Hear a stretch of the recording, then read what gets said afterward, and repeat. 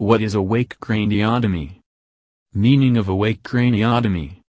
Awake brain surgery, also known as an awake craniotomy, is an advanced type of brain surgery that is conducted while the patient is awake and conscious during surgery. The benefit of awake craniotomy. Your comments will assist your surgeon in ensuring that the proper portion of your brain requires surgery. The surgery also reduces the chance of functional brain damage, which can impede your vision, mobility, and speech. Why is it done? Doctors must ensure that they do not damage the eloquent part of the brain if a tumor or section of your brain that causes seizures needs to be surgically removed. Prior to surgery, it's tough to locate such locations precisely.